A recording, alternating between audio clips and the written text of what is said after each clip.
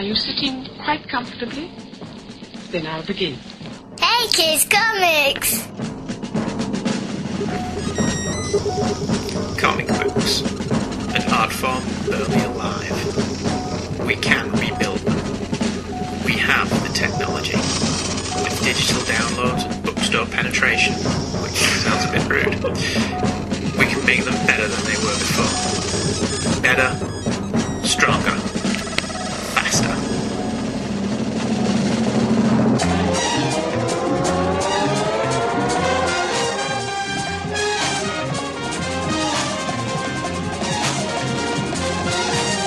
Hey Kids Comics! And here are your hosts, Andrew and Michael Leyland. I don't think you'll catch up with Agents of S.H.I.E.L.D. Probably not, but I don't care.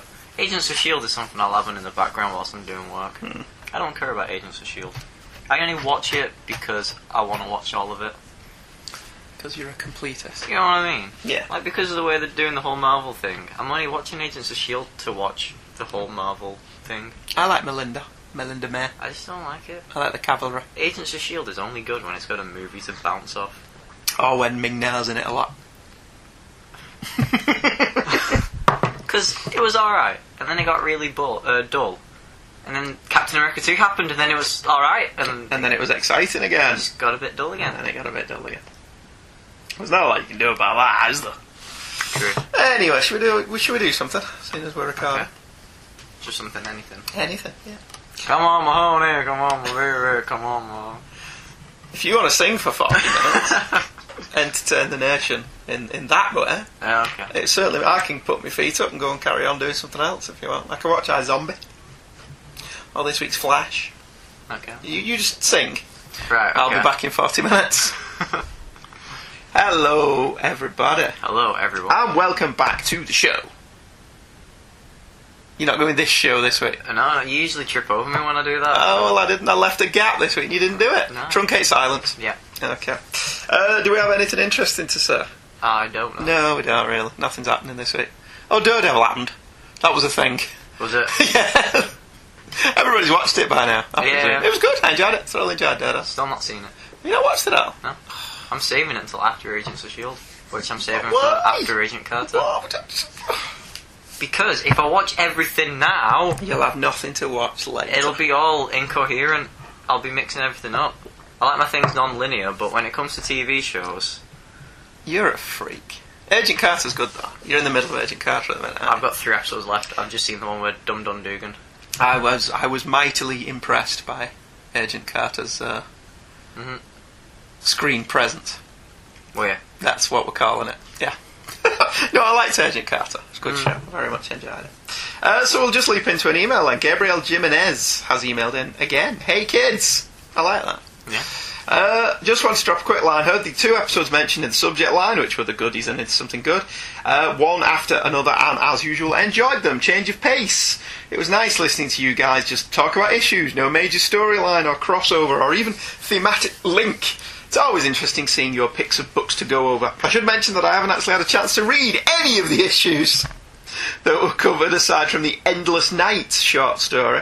Although, funnily enough, I was looking around on Amazon and found a Spider-Man Captain Britain Marvel Universe Greatest Battles comic pack. I've seen that in Forbidden Planet. Was it really a great battle? Well, that's what Gabriel says. Does it really qualify as Greatest Battle? Greatest Battle in an alleyway against a garbage truck. They missed that bit off the packaging. Alright. But in that case... Yeah. I think that qualifies. Pretty cool figures, though. Overall, it seems like Andy's issues were fun in an old-school kind of way. The Iron Man and Doctor Strange issues especially got my attention. I have noticed that I have very few Iron Man issues in my collection and hardly any from the period you covered, which is surprising considering Michelini and Layton are considered classic artists and writers. With Doctor Strange, I neither possess nor have actually ever read anything from his series pre-1990. I think he's a very interesting, very cool-looking character. I feel I should be more aware of his early periods. You mentioned the recent announcement of the Doctor Strange movie, and that makes me excited. You mentioned The Oath, and whilst I hope that a movie keeps that storyline's wit and sense of fun, it is also able to incorporate the character's background and history. As mentioned, I have only read Endless Night, so I can attest to the beautiful artwork and haunting story. I'm a huge fan of Gaiman in general and Sandman specifically, so I'm pretty stoked whenever you guys pick out an issue of Sandman. Just a quick comment on Manara's Spider-Woman cover. I don't think the cover was offensive, but did think it was in bad taste, specifically because it was plain ugly, plus the anatomy's all wonky. I think it does come off as exploitative in a way, so much focus is put on the butt that it draws attention from the rest of the piece.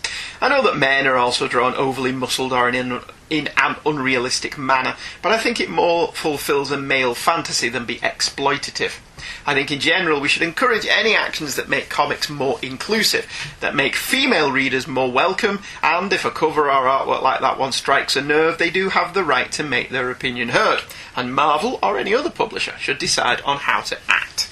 Well, that seems very reasonable. Yes. To me. I don't think either of us were particularly arguing that it was Manara's best work. No, I was any more stretch. arguing the controversy surrounding it. Yeah. Whereas, his artwork in that Sandman was beautiful. It was an absolutely beautiful piece of art. The Spider-Woman cover, not so much. No, and the part of it, I feel like it's a bit of a shame that now that that's happened, that is the first thing that comes up when you Google him. No, that was the first in what I hope won't become a series of unfortunate events. Because after this, they pulled Raphael Albuquerque's Batgirl variant, because apparently it was offensive. I didn't read that people thought it was offensive, because the cover in and of itself, the Batgirl one that you're on about, the cover in and of itself is perfectly fitting in the tone of the New 52. Yeah. The creators of the comic argue that they didn't feel it was tonally correct for the comic they were doing, and felt that it shouldn't be published. Have you actually read the arguments that people were commenting about? I pay no attention whatsoever to people's arguments about it. Well, fair enough. I won't get into it too much, but some of the arguments that were being used against it I thought were ridiculous, and I just thought that what happened with the Manara cover was suddenly they gave in and broke. So since they pulled that cover, why can't they pull this cover? And since there was no reason to pull the Batgirl one, as a variant, it just kind of seems like it would only happen those two times, and it might not happen again. But with the Batgirl one in particular, probably will. It seems like because of what happened with Marvel and Manara, comics are now giving in and pandering to people if they complain loud enough. Yeah, I mean, on the Batgirl one was a variant cover, so it was only going to a specific segment of the audience. And people have argued, well, they only withdrew it after the internet kicked up a fuss.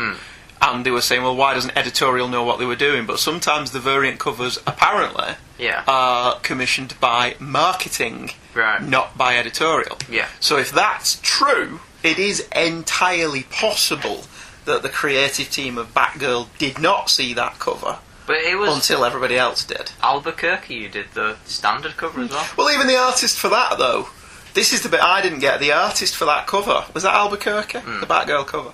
The artist for that said that, no, they were right to pull it, it wasn't suitable for that comic. So what did he think he was drawing a cover for? It was the Joker anniversary. So he presumably never actually read Batgirl then, to know what the tone of that comic was? No, it was... Because surely you would have gone, maybe this isn't suitable for that, then. What it was the entire Batman line. Yeah, was celebrating the Joker's 75th So birthday. every one of them... So what he went in to do was, he's doing it for Batgirl, so take the biggest, most influential and iconic moment in the Joker and Batgirl's history and add rightly or wrongly. Yeah, and make that a combination of current Batgirl and Killing Joke Joker. So it makes perfect sense from a variant cover that celebrates the history of the Joker. Yeah. For the Batgirl title. But when you start having complaints that it's suggestive of rape and like that, which personally, I could be wrong, kind of seems I didn't get that. Kind of seems like you're stretching it a bit too far. See, I didn't get that from that cover. But my mind doesn't automatically go to he's going to rape her. Yeah, but once again, my opinion, I don't think that if you... that a cover should be pulled because a lot of people are stretching it a bit too far and another comic company pandered to an audience who are a bit loud. Well, so did the Spider-Woman cover never see print? No. And the Batgirl one won't either? No. Right. Okay, fair enough. That's fine. I don't disagree with you. I don't disagree with the people who got offended. I disagree with the companies who pulled them. Right. Okay. See, I don't disagree with what Gabriel says. If they really genuinely did not think it was suitable for their cover, they have the right to say, I don't think that should be on the cover of the comic I'm working on. Yeah. But ultimately, it is DC's decision. And if DC decided to pull it, then DC decided to pull it. Whether they were pandering, whether they were afraid of the backlash, whatever. Yeah. But it didn't see print, so there you go. But yeah, it is a variant aiming at a specific market. But I don't know how much water that argument holds when the only market for comic now is comic book stores. Yeah. You see, back in the day when you would buy comics like I would from newsagents and such, the special editions would only go to comic book stores if they even did variants back then. Yeah. Whereas now the only place to buy your comics is in a comic book store. So how can you, as a retailer, make sure that that cover does not get seen by a 12-year-old girl who likes reading Batgirl? You can't, can you? No. You can't do that. So that's where the whole variant cover aimed at a specific market thing falls down, because there is no other market anymore. Yeah. Other than digital. Also, it was a solicitation. And solicitations, we all know, come out 3 months before the issue's released. Yeah. So, essentially, you complained about an image on the internet that hasn't actually been printed yet. With it being only solicitation, you can't argue that a young girl would see it, but a young girl can't see it when it's only a solicitation. Well, you can see the solicitation, but you're only seeing it as a thumbnail thing, unless you can click on it and embiggen it. I don't know. I don't think there's any easy answer to this. I think the thing that you've got at the minute is comic books, or certainly comic book characters, are now more popular than they have ever been. You can't walk around at the minute and not see at least one person in any given day wearing some paraphernalia that is comic book related. Yeah. You know, just walking down from the gym the other day, there was a kid wearing a Captain America t-shirt, and as I crossed over, there was a Spider-Man bobblehead in the car that I was walking in front of. That's in 1 5-minute walk. Yeah. 2 examples of comic book related stuff. One of my friends has got Batman on every item of her clothing. See? And so, as a comic book reader, I want this to trickle down to the comics. Yeah. Because I want the comics to sell better. Whether or not I think that the material that is being published in some of those comics is going to make people want to read them more, having seen the Marvel movies, I don't think that it will. Because I don't think the material matches the movies. But that's irrelevant discussion. So you want those people that go and see Age of Ultron, or have watched Daredevil, on Netflix or whatever, to go and buy the comics. So we want a more inclusive and wider audience. Otherwise, comics will die. That's your bottom line. Yeah. You only have to look at the best selling era of your comic books is when it was appealed to everybody and when they were available everywhere.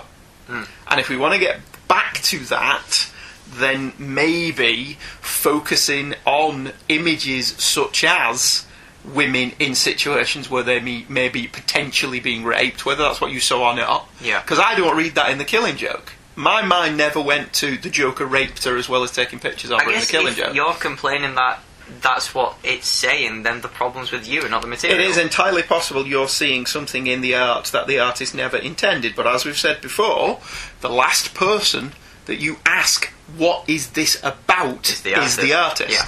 Because frequently they're so close to it that they can't see what it's about. And I honestly don't think there's anything wrong with making comics appeal to a wider, more mainstream audience while still being as good as some of them are at the minute. I don't think there's anything wrong with that. We're always banging on about how we want comics to be selling 250,000 copies of Spider-Man again. Yeah. Back in the day, Marvel sold 1 million copies of the 3 Spider-Man books. Amazing sold 500,000, Spectacular and Marvel Team Up sold 250,000 each. They sold 1 million copies a month of the 3 Spider-Man books. Yeah. The only things that are selling like that at the minute are Star Wars. So I don't see anything wrong. And if by doing that they have to remove a couple of covers, so be it. But when you've got another venue for selling that variant cover, if you can guarantee only comic book fans and collectors are going to go into that comic book store and see that cover, then fine. Fair game. Print what you want. As long as my 14-year-old daughter is not going to be exposed to one of these bizarre variant covers.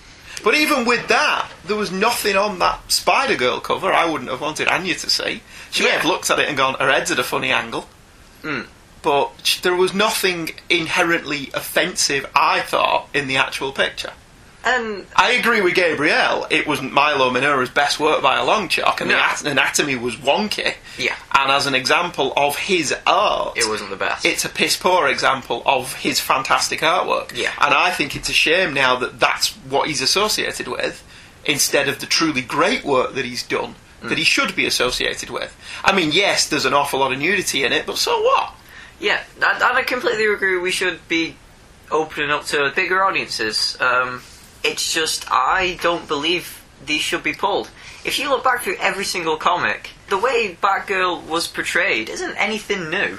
I would argue you can go back to the Silver and Bronze Age and she was never portrayed in a sexual manner. She wasn't Batgirl. Batgirl wasn't, no. Exactly, yeah. She never was. And I don't... She isn't... Neither was Supergirl. She isn't portrayed in a sexual way on that cover. No, but I think, wasn't there an argument that this was him terrorising a woman? But Yeah. again, this goes back to what you were saying. He was homaging the Killing Joke. Yeah. Where that happens. Now, if you're going to bitch about it, maybe you should bitch about the Killing Joke. Yeah, I know I wasn't born then, but I don't remember anyone complaining, and maybe that's because Tumblr never existed. But anyway... No, you know what it was? We were all just too busy falling over ourselves to kiss Alan Moore's arse and say, look, comics are for adults. Yeah. And now, 20-odd years later, we've actually realised that that's not necessarily a good thing. Well, the argument then was comics are for adults, now it's comics are for women. But no, it should be comics are for everyone. Yeah, but not every comic is for you. everyone. Yeah, but I agree we should be opening up to wider audiences. It's just, I'm doing my art course at college. I have a specific teacher who tells me to be shocking. Yeah. Go push the boundaries. He said to me, direct quote, I want you to piss off everyone in your class for your art project. You know, it's about... He wants you to be Mark Miller. Yeah, because it comes down to it's better to offend people than people not care about your work. And that all comes Mark down... Miller. Yeah, and that all comes down to the viewer. As an artist, if you have a message, you convey it. Doesn't matter how or in what form, but you convey that message. And in fact, the more shocking, the better, because then you're making your audiences think, what is the norm, what's acceptable in a society and all that. Then it makes the audience think. So sometimes more shocking can be better. But that's the point, though, isn't it? Neither the Spider-Woman or Spider-Girl or whatever it was, or the Batgirl cover were shocking. No, exactly. So we are now we've gone backwards. We're not asking ourselves what is right anymore. What's acceptable. What is and all that. suitable for this particular project that we're working on? Yeah. You're not going to write a Dennis the Menace comic with the editorial goal of being shocking. No, exactly. You're going to write a Dennis the Menace comic that appeals to kids. You write for your fan base, of course, and... Or your readership more than your fan base. Yeah, but say... Writing for your fan base has got comics where they are now. Yeah. But say the Batgirl did see print, it did see the light of day, it's in comic shops. So then it all comes down with, you can't blame DC if your little girl sees that cover, because before then you've got the parent yourself. Okay, what your child sees, the majority of it comes down to you. Sorry Secondly, to interrupt, before you go into your second about that, also, no 12-year-old will look at that comic and go, the Joker's raping Batgirl. Yeah, because the child won't... Well, most children... Most won't know what 12-year-old that is. girls won't look Yeah. at that and go, that the Joker is raping Batgirl. So then that's men or women, elder men or women, Yeah. finding offence in something that children would look at and not see anything wrong with. Yeah, and secondly, after the parent, you've then got the comic company. Where the comic's placed is up to The retailer. the comic company. You don't go into a news No, agent. it's up to the retailer. Yeah. It's the retailer's job to position that variant cover. If it is considered dubious or not to be seen by young people, then it's the retailer's job to make sure that he's not seen by those people. That's not DC's job. Yeah. No, that's what I'm saying. DC are quite clearly publishing that as a variant cover. That's what I'm saying. After the parent, it comes to the shop where the Alright, comics are. let's ask you another question then. Had this furore not happened, and that those variant covers had seen print and just been put on a shelf somewhere, do you think anyone would care? No. It comes back to the Killing Joke. No one kicked up a fuss about it, so no Because one saw rape about it. we were too busy falling over ourselves People, and marvelling at comics being yeah. for adults. Alright, fair enough. Well, I think we went off a tangent there. We did. And because of that, we've not got any time to do any more emails. So we'll leave that for next week. And those me trying never to be controversial.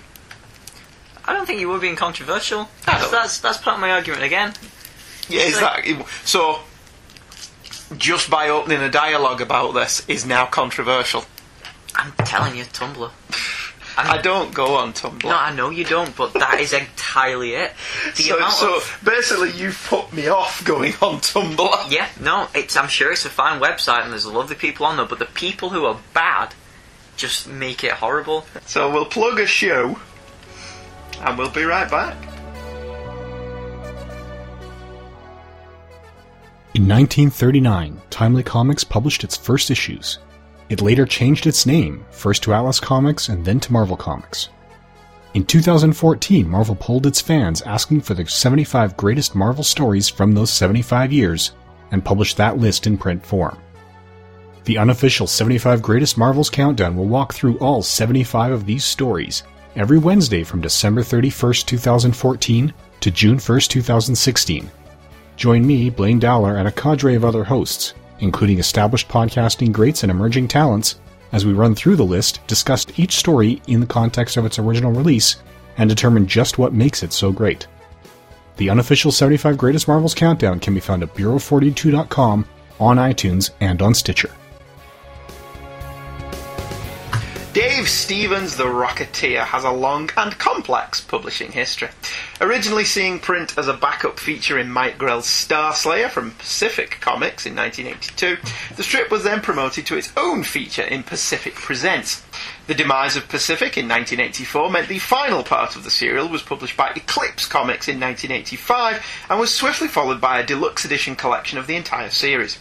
Eclipse ceased publishing in 1986, which saw the sequel, Cliff's New York Adventure, see print at Comic Co. Comics in 1988 and 1989. They too went under in 1990, so the final chapter of the second serial finally saw print, again with a collected edition, in 1995, this time from Dark Horse Comics. It was only when IDW Publications secured the rights to the property that a complete collection of both serials, with revamped colouring by Laura Martin, saw the light of day. Sadly, this was published in 2009, a year after Stevens' death, although he was involved with the reprinting and gave Martin access to his original colour guides. Dave Stevens was born in 1955 and cut his teeth working with Russ Manning on the Tarzan newspaper strips, which, according to his biography in Pacific Presents issue 2, led to him ghosting the Star Wars newspaper strip for a while. He then moved to animation, where he worked on Spider-Man, Flash Gordon, Godzilla and the Lone Ranger, as well as providing storyboards for Raiders of the Lost Ark, before developing The Rocketeer. The Rocketeer is a series that wears its influences on its sleeve. First and foremost is the pulp adventure strips and cinema serials of the 30s and 40s. Echoes of Doc Savage and Dick Tracy can be keenly felt throughout, not least from the time period setting. Secondly, the titular hero owes more than a passing nod to the 1949 cliffhanger serial King of the Rocket Men, a serial I remember enjoying greatly when it was screened by the BBC over the Christmas holidays in 1981.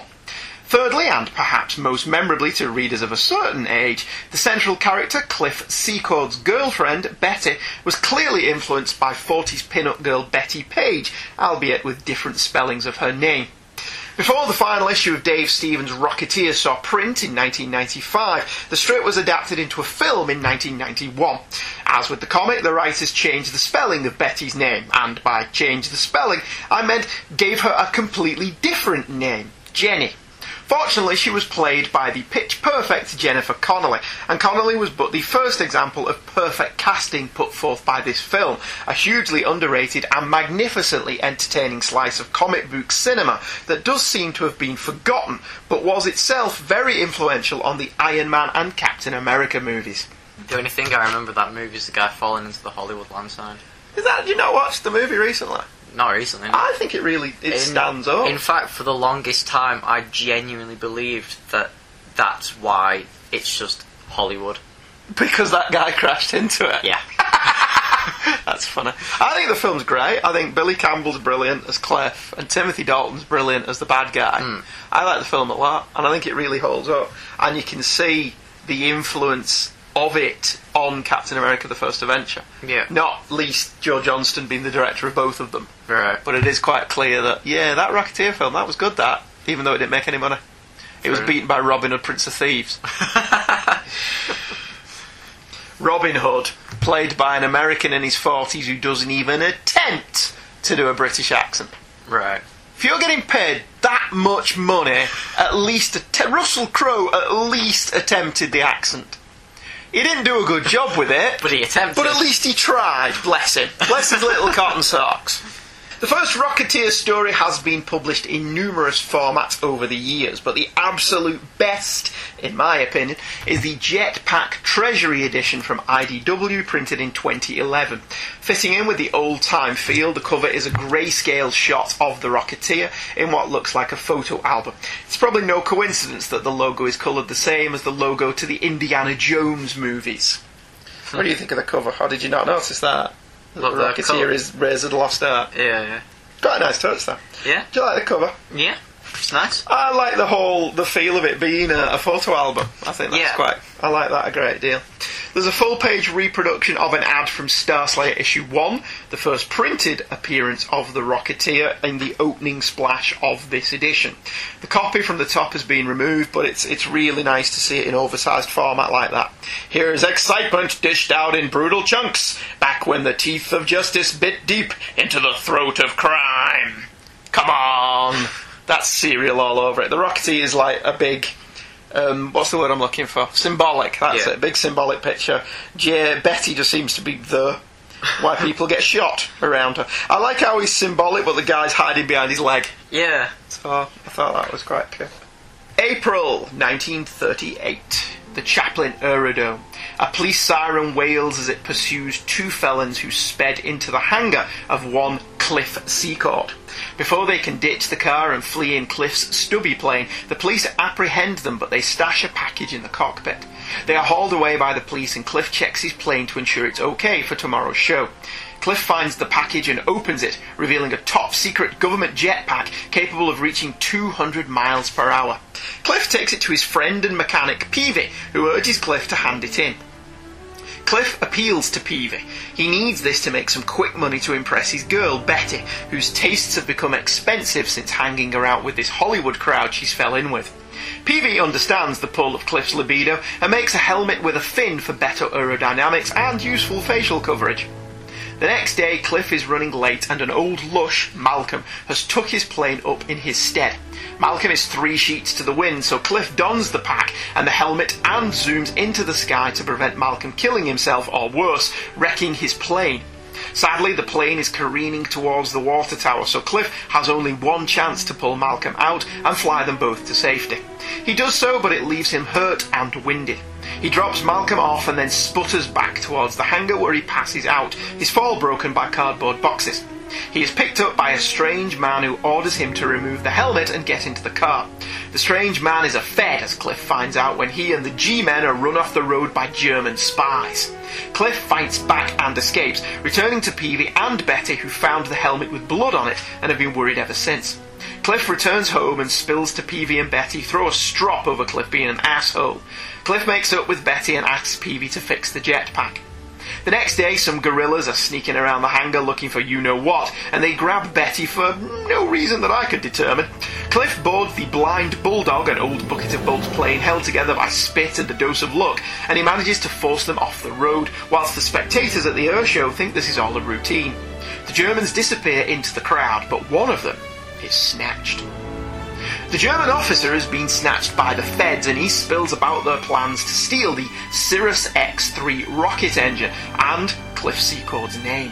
Speaking of Secord, Peavy is giving him the lowdown on how to use the pack thanks to the convenient instruction sheet.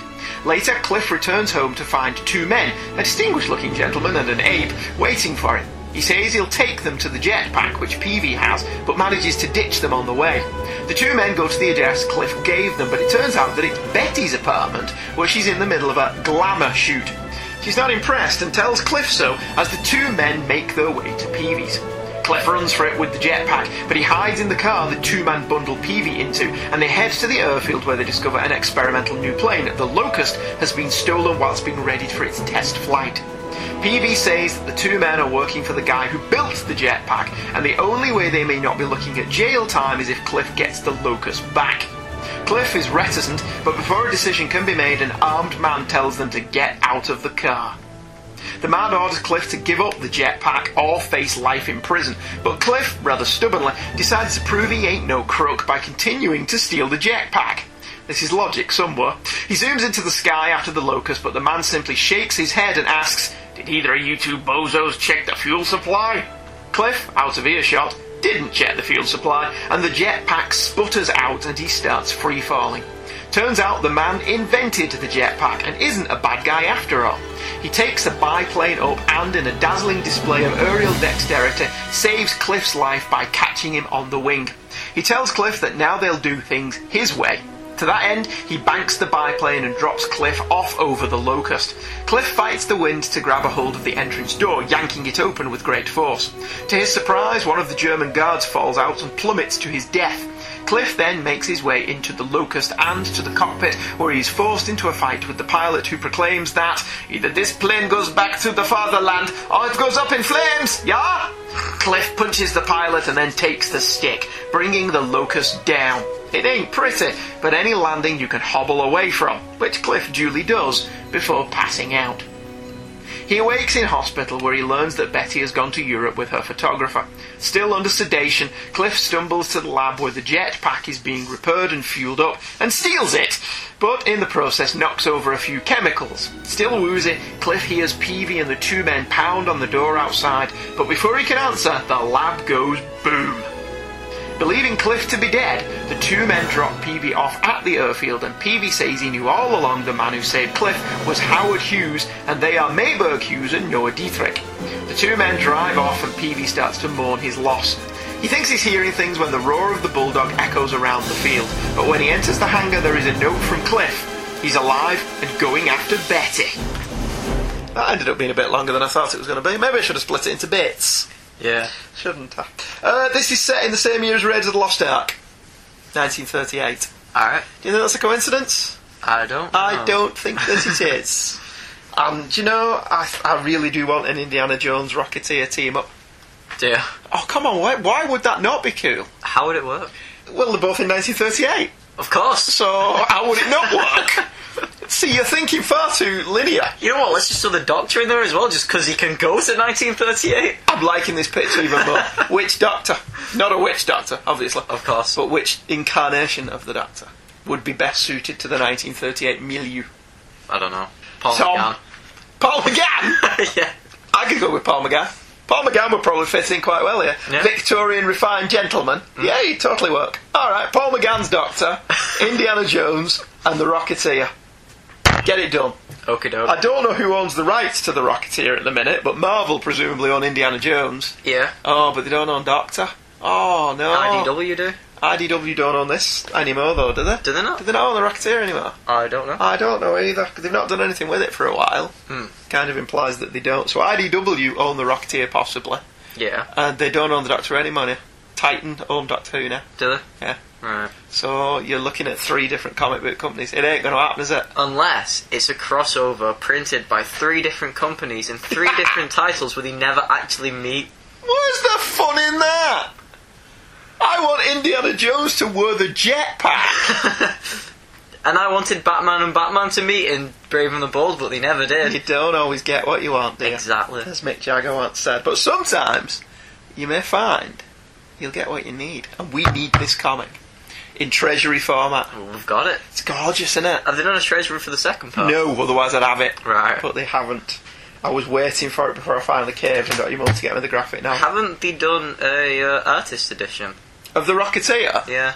I don't know, have they? I don't know. Because that would probably look quite spectacular. It really would, because the art in this is great, and it's not the colouring is really good as well. Laura Martin has done an exceptional job recolouring this. But even without it, the line work looks really good. Yeah, I wouldn't mind seeing a black and white version. Yeah. And seeing what it looked like in black and white. Which is not to take away from Laura Martin's spectacular colouring, as we've mentioned. Starting as we mean to go on, I do like the banner across the top. The year is 1938, and Los Angeles is about to meet the Rocketeer. That's pretty cool. I like the car chase. He's Yeah. holding his hand out on the other side. To do the jetpack thing, like Spider-Man's thwip thing. Yeah. It's quite cool, isn't it? Cliff's a bit of a jerk, though, as the strip opens. we expect, because we know a little bit about storytelling after 4.5 years of doing this show, that Cliff will actually undergo some kind of change as the story goes on. But he doesn't, does he? I quite liked him being a bit like this. What, being a bit of a jerk? Comedy relief. Yeah, but he's the central character. The central character's now supposed to be the comedy relief. That was supposed to be Peavy's job. Peavy's a bit of a...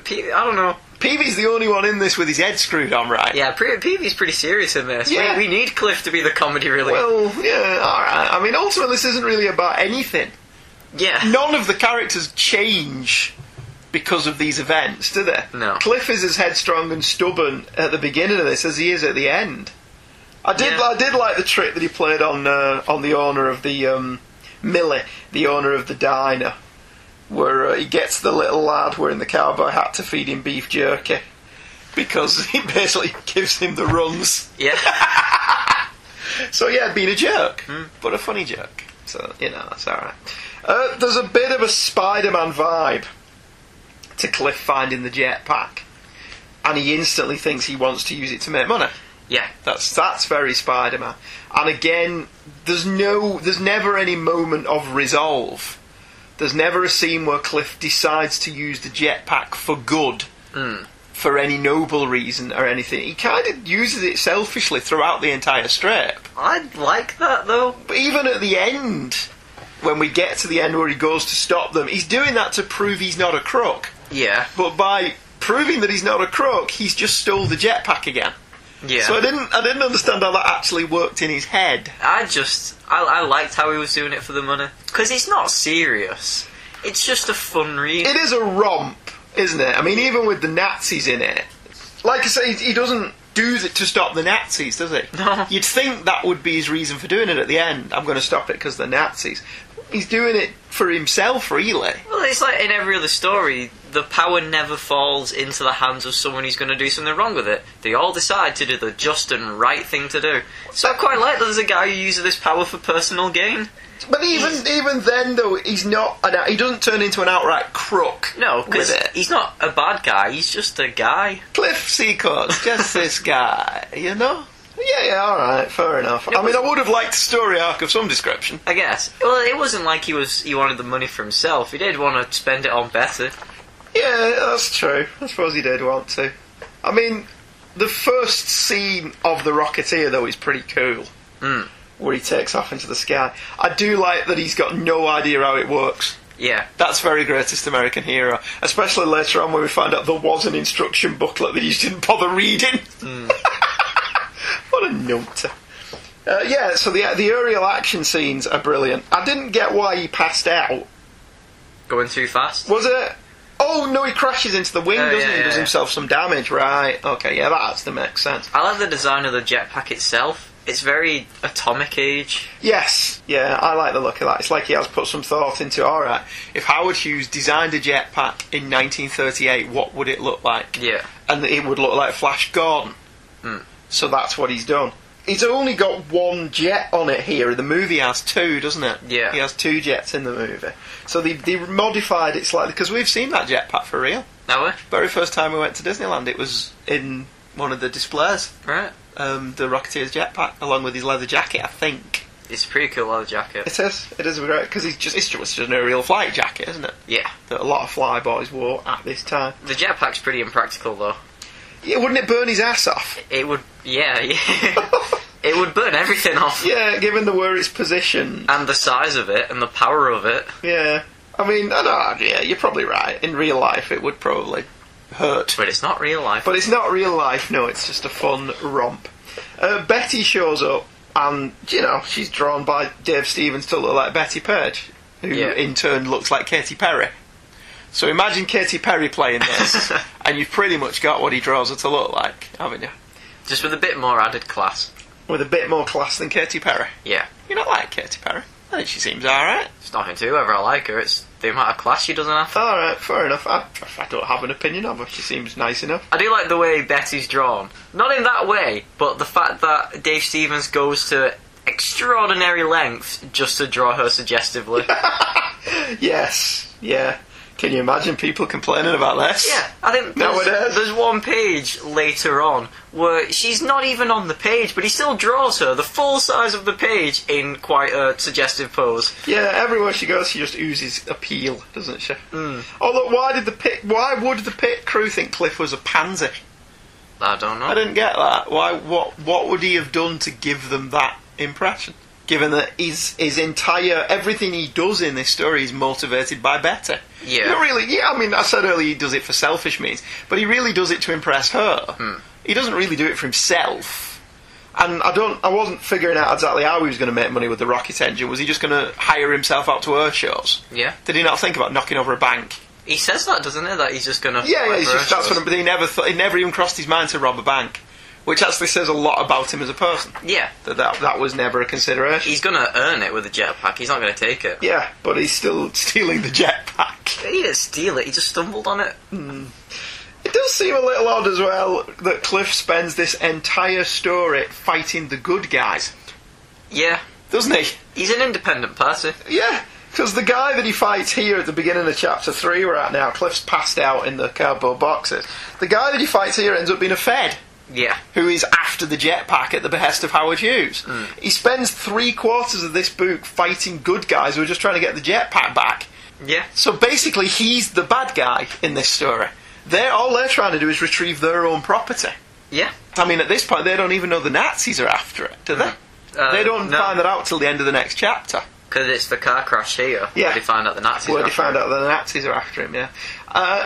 There's absolutely no reason as well for Cliff to not just turn the jetpack over to the authorities in chapter 3. Yeah. It's giving him nothing but grief. He knows the feds are after it. He knows the Nazis are after it. The smart thing to do would be give it back to them. Maybe he likes the excitement.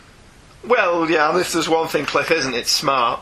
Yeah. Because he's not depicted as being very bright throughout this entire story, is he? He's a bit, in the way that, he has to be intelligent to be a pilot. Yeah. But because you're intelligent doesn't mean you're smart. Yeah, his common sense is lacking. Yeah. Even though he's obviously quite intelligent. Why did the Nazis grab Betty? What was the reason for grabbing Betty? It's a pulp story. Why was Betty still there in the morning? She does not spend the night with Cliff because she's wearing different clothes. Yeah. So she's gone home, come back the next day, and the Nazis have just grabbed her. She's come back to be kidnapped because it needs a damsel in distress. Right, so they knew she was after Cliff's sea code. Right. Betty was in Cliff's hangar, so they just took her. Yeah. She could have been the cleaner. Even the cleaners, no intel. Looking like that, it's unlikely that she's the cleaner. Enough bamboo shoots under fingernails, you'll get any information you want out of those cleaners. Alright, okay, fair enough. It just didn't make much sense to me. Lovely little action beat, though. Bottom left panel. What? Yeah. Oh, right. Goes back to what I was saying before about Dave Stevens going out of his way to draw her in suggesting. Well, he's got her in bondage here. Yeah. I'm sure that's just coincidence. Of course. I'm absolutely positive. Because even bondaged up, she managed to give a good fight. She kicks that Nazi guy in the face. It's like she's sexualised, but she's not objectified. Yeah, alright, so yeah, well, there's your difference. There's nothing. We all like a good sexy woman. Just like women like a good sexy man. Yep. But if they're a person, then there's nothing to complain about. No, that's true. And, bondage and showing her stockings. Yep. What did you really want to draw, Dave? Did you want to draw the Rocketeer, or did you just want to draw Betty Page? Let's be honest. Why can't you draw both? I do like what's it.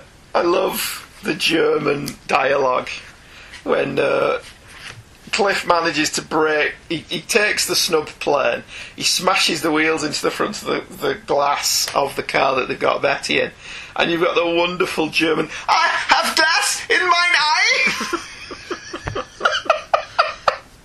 Oh, caricatures. Yep. It's funny though, isn't it? Really, really funny. Racial stereotypes, is there anything funnier? Oh, not when it's the Nazis. Perfectly acceptable when you're taking the mick out of the Nazis. Yeah. I don't think anybody would have a problem with mocking Nazis. Would they? I can't decide as well if having the good guys just chase Cliff throughout the entire story is a good idea or not. Because it means that everything that Cliff does is an actionable offence. I don't know. Yeah. Yeah, there's no debate about that, yeah. But For it to be part of the story, I like that he's independent. He's got two sides after him. Yeah. Even though he's not really aware of what's going on. Yeah, he doesn't know that there are two sides after him. No, he's largely clueless throughout the entire story, isn't he? Yeah. Rather feckless throughout the whole thing. I like that Peavy's the one that points out to him, there was an instruction manual, moron. Yeah. She said, well, how about you actually read every now and again instead of just jumping in feet first? And I like how Peavy's obsessed with fins. Yeah. Well, he's actually right. He makes it more aerodynamic as Yeah, well. and I like his helmet helps him fly because of the fin on it. Yeah. It's aerodynamic. Well, and he mentions later on that when the feds come to pick it back up, they're actually like, hey, those fins are a good idea. Yeah. So you always got the impression that if the strip would have evolved or carried on or whatever, he'd have ended up working for Howard Hughes. Yeah. Or Howard would have bought his money off him. And because Stevens ties this into real life, Howard Hughes is a real guy who is the developer of the jetpack in the story. When real life employer Noah Dietrich and his chum bursting on Betty in the middle of a nude pictorial, that panel at the bottom of the next page where she sat on is it a bed? Or is it just a table covered with drapes or something? Don't know. I don't know, it could be either, couldn't it?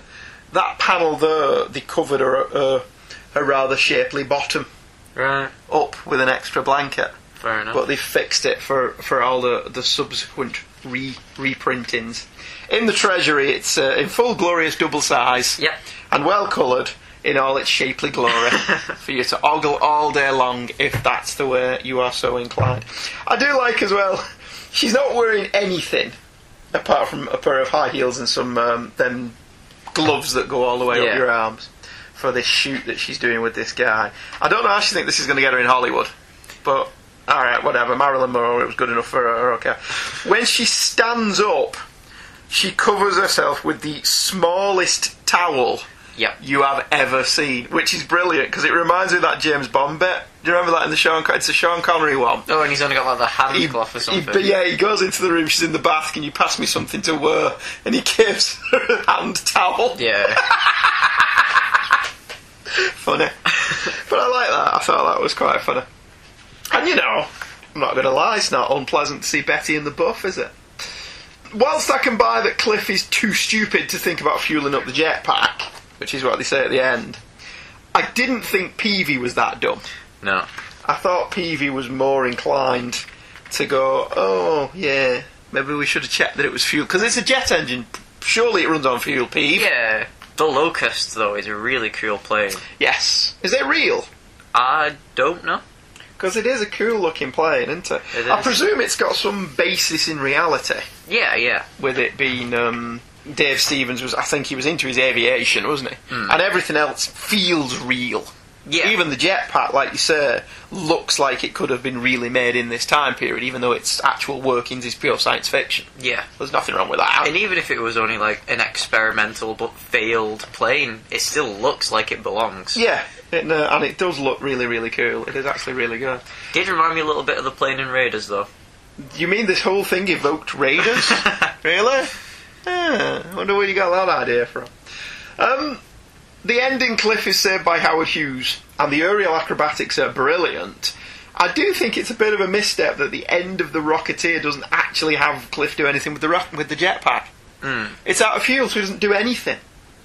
Although, he gets to the plane by dumb luck as well as judgment. Yeah. He opens the door and the Nazi guy falls out the door. And he doesn't know what he did. Yeah. Because there's a brilliant though, Cliff's like, I hope that wasn't a pilot. But my thinking there was, well, what if it was? You're a pilot, dude. It's just made your life a little bit easier if that was the pilot. I guess he won't know how to fly this. I'm sure he could figure it out. He's figured out this jetpack. Kind of. 2 buttons on the jetpack, though. There is. Yeah, but he's a pilot. But... How different is planes? Well, okay, airline pilots go through a 3-month course, right, to learn how to play pilot. Concorde pilots, it was a 6-month course. Right, why? Is it a lot different than a Concorde? Because the Concorde travelled at 2 times faster than the speed of sound. Right. And it was I think, but I'm not entirely sure, it was the closest you could fly to space. Right, okay, fair enough.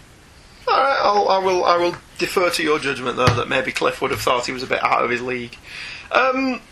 Betty just lounges around her own house wearing a see-through negligee. Because she can? Because I'm female, the kind men like. Yeah, she's not wearing much taller. I really didn't like Betty when she had dialogue. Sexist. You sexist pig! I was only joking, but Yeah, were you? Really?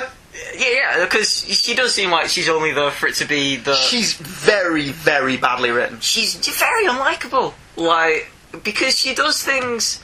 Like, essentially, I'm not sure if she is cheating on Cliff. I don't think she is, because it doesn't seem like she's putting out for Cliff. So But- she seems like she's not what you're thinking she may be. Yeah, no, but she's in a relationship with Cliff. But she's also in cahoots with the photographer guy. Yeah, only because the photographer guy can put her on the career path she wants to be on. It's made quite clear in the next story that he's not got anywhere with her. Yeah, but at the same time with that, she's just left Cliff for this photographer Yeah. in hopes of getting a job without saying anything. So she does quite unlikable things. Yes. But then blames it all on Cliff when he's going through all these lengths just to earn enough money to impress her. Yeah, she's a very, very underwritten character. Yeah. And it is one thing the film did improve on drastically. Yeah. I didn't like them changing the name. So I did say earlier that it's sex. It's sex, yes. No, I forgot the word. What? I did say earlier that she's sexified. Not objectified. But she's not objectified. She's sexy but not objectified. Sexualised, Yes, that's the word, but that's not the one. objectified. But she's poorly written that she might as well just be objectified. Yeah, she is very underwritten as a character. Yeah. She is, though, just so Dave Stevens can draw a couple of panels of a nearly nude woman. Just do a pin-up strip, mate. and then get back to the... I know, but we're reading this adventure strip. We're guys, you know, we like a little bit of woman's clothes falling off every now and again. Or, like, I'm not saying we're enlightened. do a pin-up in the middle of every chapter. Just whatever. At the end keeps of you every going. chapter, just draw a pin-up of Betty. Yeah. While the story was going on, Betty had this photo taken. Yeah. Let's have a separate release, which was all the photos she took. And that would give you a release. Lines on paper, dude. Yeah, Although yeah. Betty Page was real, if you look her up. She was actually a real 1940s glamour model. Cliff lands the plane in the middle of the street, which is a brilliant little action beat. Yeah. Very similar to Airplane, when he crashed into the window of the airport lounge. But then Cliff's in bed ill at the end of it, and to prove that he's not a bad guy, he steals the jetpack again. Is this the third time that he stole the jetpack? It might be the second. Is it really? Yeah. Alright, because he's never actually given it back yet. No. So this is only the second time that he stole it. Yeah. Alright. I like that he thinks as well. He Really? doesn't, no, he doesn't think. He just acts. So he gets up and he's still drugged up. Yeah. So he does all this. He tries to escape, but he can't No. Well, how did he get out of this explosion at the end? because he 'Cause ducks behind a desk. Did he really? Yeah. He ducks behind a desk even though the explosion blows the doors off the place. Yeah. Where did he go? Did he get out that window behind him? Must have done. Did he manage to Although get out the window? There is a big hole in the wall, so he could have just walked out there. What, after he's been blown up? Oh, a mere scratch. Yeah. He's wearing a helmet. Yes, well, yeah, alright. What about the rest of him, though? True. I didn't quite get the ending where... I know this is all my fault for not knowing who they were, but I didn't know who the two guys were that Peavy says he knew who they were. Well, Noah Dietrich was Howard Hughes' right-hand man Right. until they had a major tussle and Okay. fell out with each other. Dietrich largely just wanted to... It was Johnny Marr and Morrissey. Right. Dietrich just wanted some time off. He wanted a holiday. He wanted time with his family, and Hughes just wouldn't let him because he was just too valuable to him, to the point where he just eventually walked. Right. But Howard Hughes is a real bloke. Howard Hughes is in the film.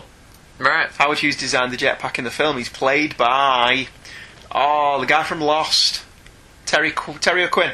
Okay. He's played by Terry O'Quinn from Lost. So these are real people. If you look them up, they're in... I don't think Dietrich's in the Howard Hughes story very much. You know, the DiCaprio one? The Aviator. Yeah.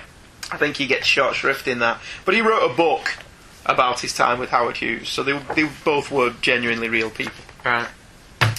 What I'm about to say comes from love. I adore The Rocketeer.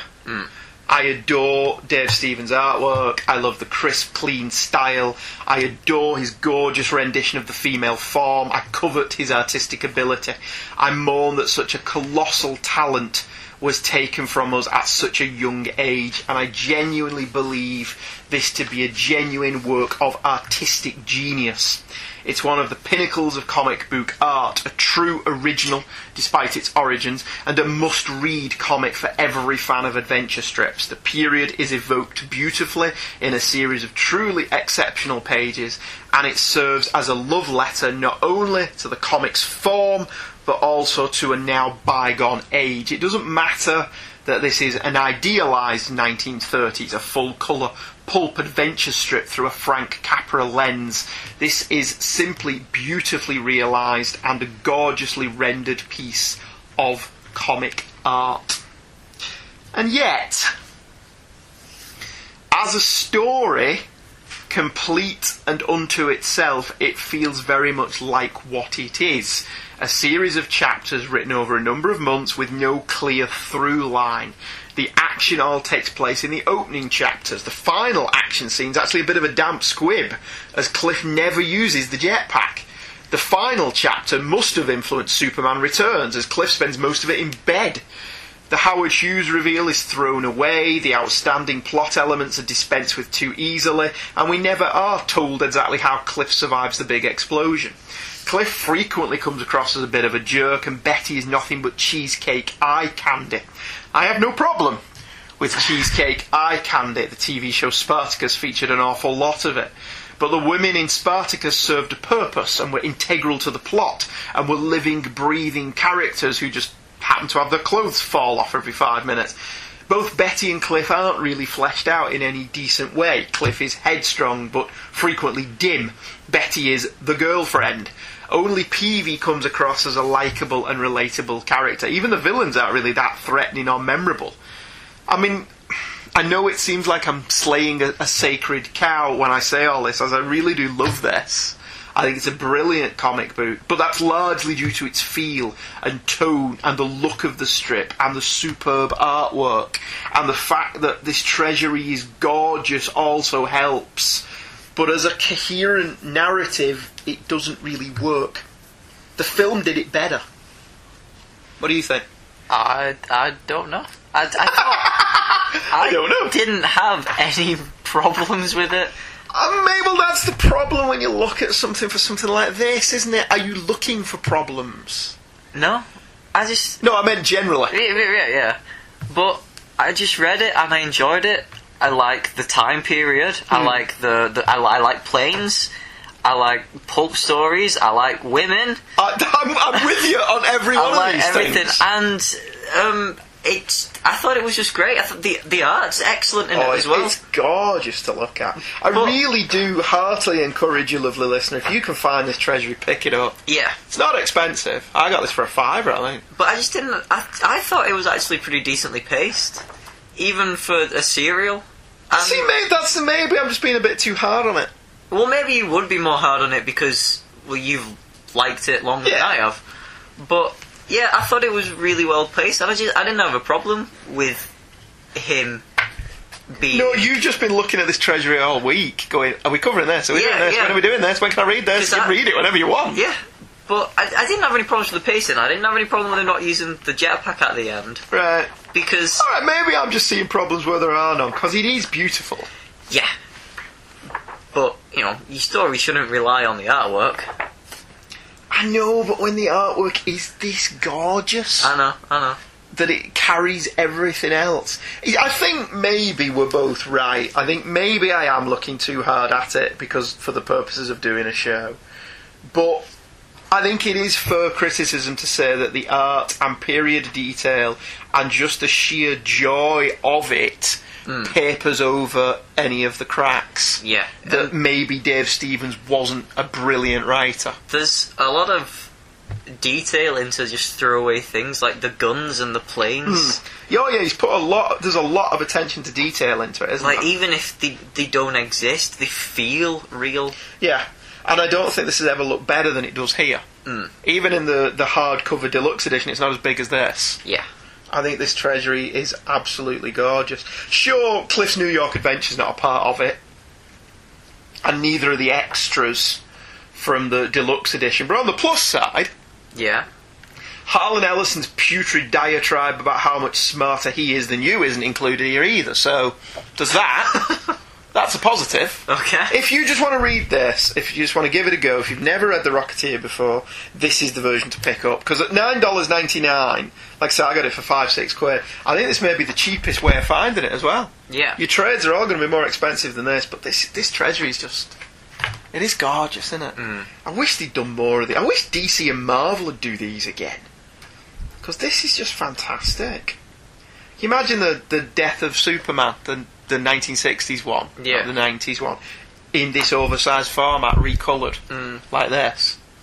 That'd be brilliant, wouldn't it? Yeah. Because that's fantastic. Anyway, we have to go to the regular trade paperback That's the way I read it. for the sequel, Cliff's New York Adventure, which picks up exactly where the earlier story left off. Cliff is flying to New York in the Bulldog, and after a stop off for fuel, he makes contact with an old friend, Goose Gander, who has a line on a job for Cliff. Cliff isn't interested, he just wants to find Betty. Goose says he'll help with that if Cliff reconsiders the job offer later. They hit all the clubs in New York, and with but 2 left, they find Betty at the El Morocco with Marco Vitch, who is already tiring of Betty not putting out. When Cliff gets to Betty, Marco puts the beat down on Cliff, but before it becomes worse, a man called Jonas interrupts, telling Marco he is aware that he preys on naive young women, and that he's watching him. He helps Cliff out and into a cab, saying the job offer is still on the table, but Cliff is angry and lashes out at both Jonas and Betty. As Goose drives away, Betty asks Jonas to give Cliff the job. "Don't worry," Jonas replies, "I'll be sticking to him like a shadow." See what I did there? The next day, Cliff thinks he sees Betty leave, but she has in fact boarded a flight back to LA. He agrees to meet with Jonas in a darkened, shadowy hangar where Jonas just appears, startling Cliff. And that was the end of the first part of Cliff's New York Adventure. It's not the greatest cliffhanger in the world, to be honest, but it does at least flesh out the characters more than the first chapter did. And it helps that we see that Betty is being played by Marco. He wasn't really much of anything. I mean, Cliff said he didn't like him, Yeah. but there was the implication there that Cliff didn't like him because he was taking nudie pictures of his girlfriend. Yes. So, but here we find out that he's a bit of a serial abuser. Well, does it make things better? Because if anything, it kind of makes Betty look like a worse person than she already did. No, because she doesn't know. I guess. She doesn't know that this is what he does. Yeah. Whereas the Shadow knows. Who knows what evil lurks in the hearts of men? I did like how blatant the reveal was. Yeah. Whereas it's a bit later on, isn't it? We find out that the guy, he's clearly the Shadow, Yeah. isn't he? It's the nose. Yes, it's the nose that gives you... I mean, he couldn't call him Lamont Cranston or Yeah. any of the other aliases that the Shadow had. But this is clearly the Shadow. Yes, because you never see him with the scarf. Obviously, Yeah. because he didn't own the rights to the Shadow. Right. Have they not done a Shadow Rocketeer crossover at this point? I don't know. Because surely, well, Dynamite owned the Shadow for a while, Yeah. didn't they? So this was a crossover without the characters crossing over. Yes. For all intents and purposes, this isn't the Shadow, Well, is it? that's exactly the way to get around our Rocketeer Indiana Jones. The Doctor crossover. You never refer to him as the Doctor, Or Indiana Jones. and you refer to Indiana Jones as Idaho. or the archaeologist. All right. The archaeologist and Doctor. Well, that song. Maybe not. Maybe not that song. I was feeling so bad. Asked my friendly doctor just what I had. I said, "Doctor, Mr. MD, Doctor." That Or one. you could call him Witch Doctor, and then he'd be a Witch Doctor, but you'd be saying Witch Doctor. All the time instead of Doctor Who. Yeah, you And could. every panel he was a different Doctor as well. You could totally milk that gag. Yes. You could. The period setting's just as good. He gets to play in New York rather than in LA. Yeah.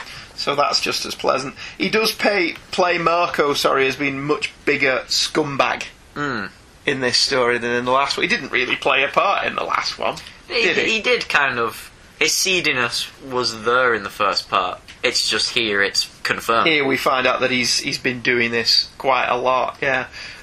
Last issue it seemed that Cliff was just being fueled by jealousy, whereas here we actually do find that Marco doing this, there's a good reason for his jealousy. Yeah. So that kind of plays in. And very little action. Decent setup though, Cliff gets beaten up again. Mm-hmm. He's worse than Indiana Jones, isn't he? Yep. For getting his head handed to him.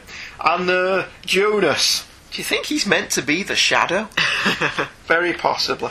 Yeah, this is the panel that Michael was talking about earlier on. There's a page at the back end that ostensibly Betty's not even a part of. No. But there's a full page shot of her in a very clingy purple dress that leaves absolutely nothing to the imagination, highlighting her shapely thighs, bosom and bottom. Yep. And that's just there, innit? For no reason. Yeah. Other than Dave Stevens went, I think I fancy drawing Betty's arse. It's the size of the page as well. Alright, fair play if that's what he wanted to draw. I guess, yeah. I like Goose. I like that his name's Goose, when you find out later that his name's Gander. Yeah. I just groaned at that. It was funny. Yeah. But it was very groan-worthy. Love the bit in the hangar where Cliff lights the match. There's no lights until he lights a match so he can see. And the Shadow just appears. is just there. Yeah. Very funny. And offers him a donut, which is very nice of him. I liked him. I want to see more of that character. Do you? Wonder where I could read more about him. Fun, Or no. listen to more about him. No, I wouldn't. The second chapter is called Nightmare at Large and sees Jonas hire Cliff for a dangerous mission. He is to meet with an operative of Jonas at a gangland bar in the Bowery and then locate room 1305 and find any information that will lead Jonas to whoever the occupant was. The contact is attacked by somebody who looks exactly like him, and Cliff uses the opportunity to fly away to search the room. By a staggering coincidence, Cliff recognises a picture in the room as Tina, somebody he worked with back when he was in a Carney troupe 10 years earlier. The contact arrives and is revealed to be Jonas, who tells Cliff that every member of the troupe has been killed, their spines snapped, except Cliff. Cliff says there's one other person not in the photo, Orsino, the Escape King. Jonas says he'll hold off the men who are now banging at the door, whilst Cliff and Gander find Orsino.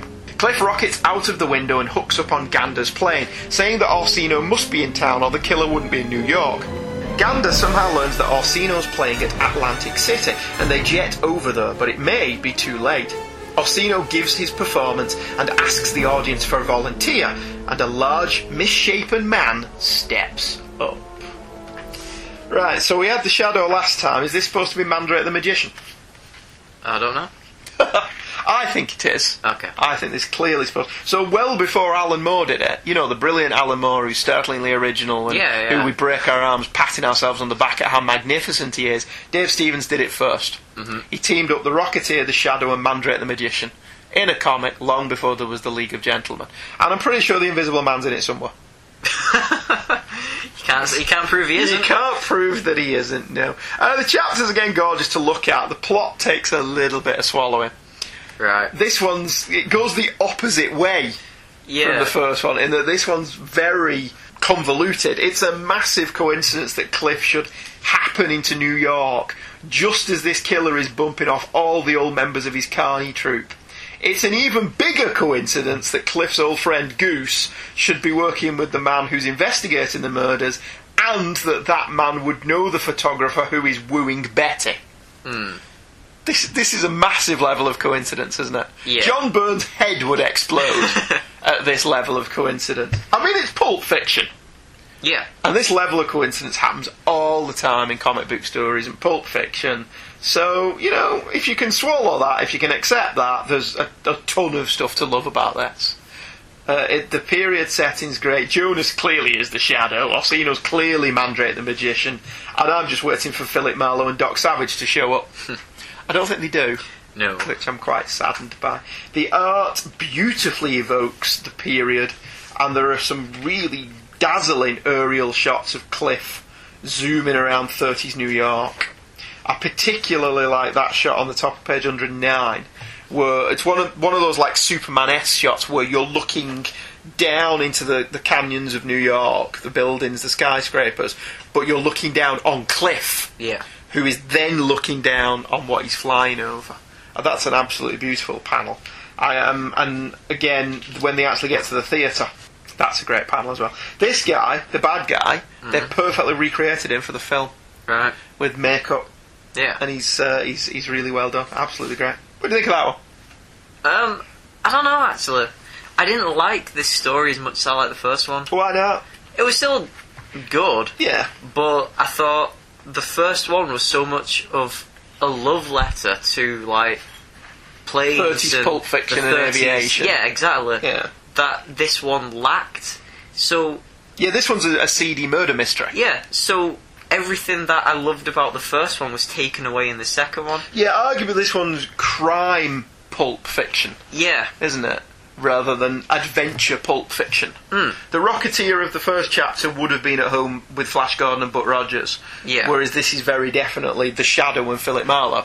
Yeah. Isn't it? That's not to say it's bad, it's just different. No. Yeah, it's two different sides of the pulps of the 1940s pulp stories. There was your bright and shiny science fiction stuff, and then there's your crime drama stuff. And essentially he's put the Rocketeer in both those kinds of stories. Yeah. Yeah, like I said, there's nothing bad about it. I didn't not like it, but I didn't like it as much as the first one. Yeah, no, that's fair enough. The final chapter, Death Stalks the Midway, has Cliff and Goose arrive just in time to prevent the large misshapen man from making mincemeat of Orsino. He turns to tackle Cliff, but Cliff runs up into the gantry. The misshapen man, who Cliff recognises as Lothar, climbs the ropes to follow, but Orsino slices them with a sword, and Lothar, weighted down by the heavy bag from the lighting, plummets through the floor of the pier and into the water, sinking to the bottom. Cliff hooks up with Orsino and they tell Goose what's occurring. Back in 1928, Tina was one of these sideshow midgets with a huge crush on Cliff. Cliff only had eyes for Ruby, a hot redhead, and Lothar was attracted to Tina. When Cliff stands Tina up for a date and nearly misses a gig due to being with Ruby, Tina steps in. Cliff has done the underwater coffin gag many times with Orsino, and Tina watched every time. She knew the gag. Lothar felt that this was a bad idea, but Tina talked him around. However, Tina's tiny lungs can't hold as much air as Cliff, something they failed to take into consideration, and when they pull Tina out, she's already drowned. Lothar snaps, blaming all the troop, and turns to kill the recently arrived Cliff. 3 carnies pull him off, one of whom he kills, and Lothar goes to jail because of it. Now he's out and seeking vengeance. Orsino mourns Tina slightly, but feeling life goes on, talks Goose and Cliff into picking up some dates and hitting the fur. On the House of Death ride, Cliff isn't feeling it, still pining for Betty, but his whining doesn't get him far as Lothar appears from the depths and pulls Cliff in, seemingly killing him. He is flushed out but comes to as Lothar tackles the others, setting fire to the ride and trapping them inside. Cliff grabs the jetpack and flies in to help. Goose manages to get the girls to safety, whilst Lothar tackles Orsino, but Cliff intervenes. Lothar gains the upper hand due to brute strength, but Orsino steps in. Cliff fires the jetpack, setting Lothar afire and flying both of them up through the roof.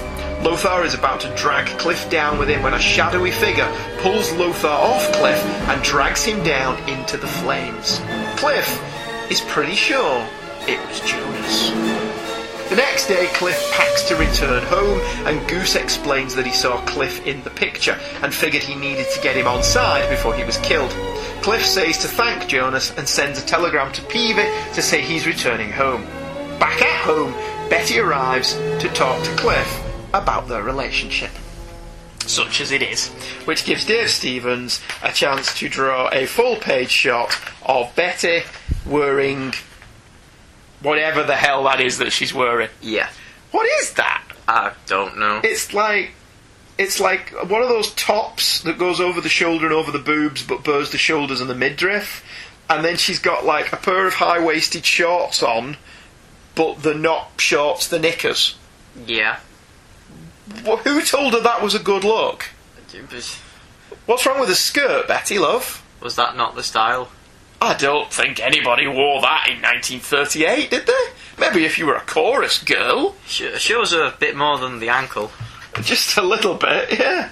Anyway, yeah. I mean, she looks lovely, but that outfit, just no. I don't think she could be wearing that. Tina's death's actually quite sad. Yeah. And beautifully drawn. I mean, I think the Flash producers, what were their names? DeMeo, Danny Bilson and Paul DeMeo. I think they do get thanked at the beginning. Oh yeah, co-writers on chapters 2 and 3, Danny Bilson and Paul DeMeo, who did the Flash TV series and also wrote the film, co-wrote this, so that may explain why it's a bit more plot heavy than the other one. The art's absolutely brilliant, although there's a lot of misdirection in it. Yeah. You think that Lothar's dead, and then he's not dead, and then you think that Cliff's dead, and then he's not dead. So they've killed Cliff twice, essentially, in each storyline. But Tina's story's really rather sad. Yeah. Although, I'll be honest, the redhead Ruby in the carnival, she's hot. I think she's hotter than Betty. Okay. But that may just be me. But Tina's lovely. And what happens to the panel where they bring a dead body out and the Grim Reaper is stood behind him is brilliant, isn't it? Mm. Because Thingio, isn't he dressed up? He's dressed up as the Reaper for a gag that he's doing. Yeah. So that Lothar is dressed up like that, so it gives it... It's really weird to see the Grim Reaper, though, as they're bringing this dead body out. Yeah. And I felt a bit sorry for her. And the other attraction is definitely... Ruby. Ruby's the other attraction. Oh yeah. No, it's after this. Yeah. When they say that Tina can do the stunt. Yeah. I can't remember what movie it is, but that's very definitely from it. Well, it's a bunch of little people from... Isn't it not a homage to Thingy or Freaks? Yeah, that's it. What's his name? Todd Browning? Todd Browning's film Freaks that was also 1938? Was it? And banned? I think it might have been banned. May have been the 40s. But I know Del Toro's got a life-size wax statue of that in his other house. Has he? Well, these are all characters that were in American Horror Story last season as well, aren't they? Right. That your mum watches. So that was set at a carnival for the dog-faced boy and all of that. So yeah, so he's obviously homaging Freaks there as well from Todd Brown. The art's very, very good. I think the art may actually be better than the first chapter. In some places. It seems a bit more... I don't want to say more detail. Can you get more detail than what Dave Stevens is? The Rocketeer shots are lovely. I mean, I like that the helmet is still damaged. Yeah. From last time. He's not had PV fix the eyepieces or something. Although it looks fine, though. Yeah. So, you know. Maybe that's because they wanted to use that for cover or promotion or something, yeah. Goose does have an explanation. That attempts to explain away the coincidences, but it never manages to comfortably explain how Goose knew that Cliff was coming to New York. Yeah. That's just coincidence. Maybe they would have gone over to him. Yeah. I love the Shadow just appearing from... Oh, he's not the Shadow, is he? No. I love that guy appearing out of the flames, pulling Lothar down, and then the next thing we see is just stood at the bottom, and he just says, "Until we meet again, eh?" It's Canadian now, apparently. I love that. I thought that was absolutely fantastic. Still, you know, the action covers the plot holes, and it's beautiful to look at because the art's brilliant, and I wish they'd do a Treasury edition of this as well, because I would buy it because it's brilliant. What did you think of it? It was fun. Yes. Yeah, and the art's great. It's just like I said earlier. You didn't think it was as good as the first one? And another problem I had with it was, I wouldn't say problem, but it doesn't end. No, it doesn't. It doesn't end. There's a lot of promotional material in that. This is now the Rocketeer by Dave Stevens, the Complete Adventures trade paperback, which Angela bought me for our anniversary. So this has all the covers of the other stuff. So as you can, there's the splash page of the Treasury is here, but with the top cover left alone. Yeah. The back cover of the Treasury and the front cover of the Treasury here, and all the other covers. One of which has some Steve Ditko art on it because Ditko stuff was a back. That painted one's great. The painted one was the original Rocketeer graphic novel collection, which, yeah, is really, really good.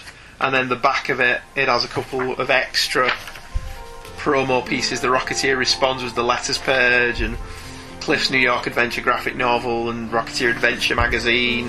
And there's even some stuff here. That's not Dave Stevens, is it? Oh, Dave Dorman's painted over it. So Dave Stevens has penciled it, and Dave Dorman's painted over it afterwards. Because they're really quite good. Yeah. Yes. I want more of it. Sadly, there is no more of it, and ultimately I think that's what makes Dave Stevens' work on the Rocketeer so memorable. The fact that not only the passion that he obviously clearly put into every page, but the fact that there's so little of it. There's barely 150 pages of Rocketeer art produced by Dave Stevens in his lifetime. But as with all truly great art, it isn't the quantity but the quality. The Rocketeer may live on in other adventures by other creators, but Dave Stevens' true legacy, the real Rocketeer, lies in these two stories. Every line, every beautifully rendered vehicle, every gorgeously detailed description of every character, it lives and it breathes. Dave Stevens died of leukemia at only 54 years of age, but the Rocketeer will live forever in the hearts of readers who love daring do, adventurous pulps and gorgeous women. And really, isn't that all of us? Mm-hmm. It's worth doing that, wasn't it? It was, yeah. Next time on an all-new episode of Hey Kids Comics, we will be looking at AKA Jessica Jones. Not the series, but the comic book series Alias by Brian Michael Bendis and Michael Gaydos that has preceded what will be the next Netflix Marvel series. We're going to cover all 28 issues in one shot, so that'll be fun to see if we can keep that one to 90 minutes. It will. See you next week. Thanks for joining us. Bye-bye. Goodbye.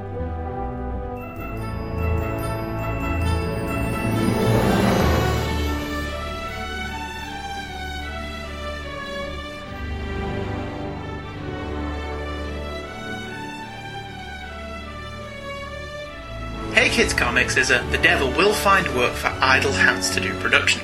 The music and sound clips used in the show are copyright their respective copyright holders and are used for review and illustrative purposes only, and no infringement is intended, so don't send your phalanx of highly paid lawyers after us, as we have no money. Certainly this show has not turned into a lucrative revenue stream, as no money is made from this either, which vexes us. The opinions of Michael and Andrew expressed in the show are the opinions of Michael and Andrew and no one else. They own them, cherish them, and look after them, but are probably not to be taken too seriously. New episodes drop every Thursday at twotruefreaks.com, and we can be emailed directly at heykidscomics@virginmedia.com. We can also be friended on Facebook by using Hey Kids, all one word, as the first name, and Comics as the surname. We do hope you enjoyed this episode of Hey Kids Comics.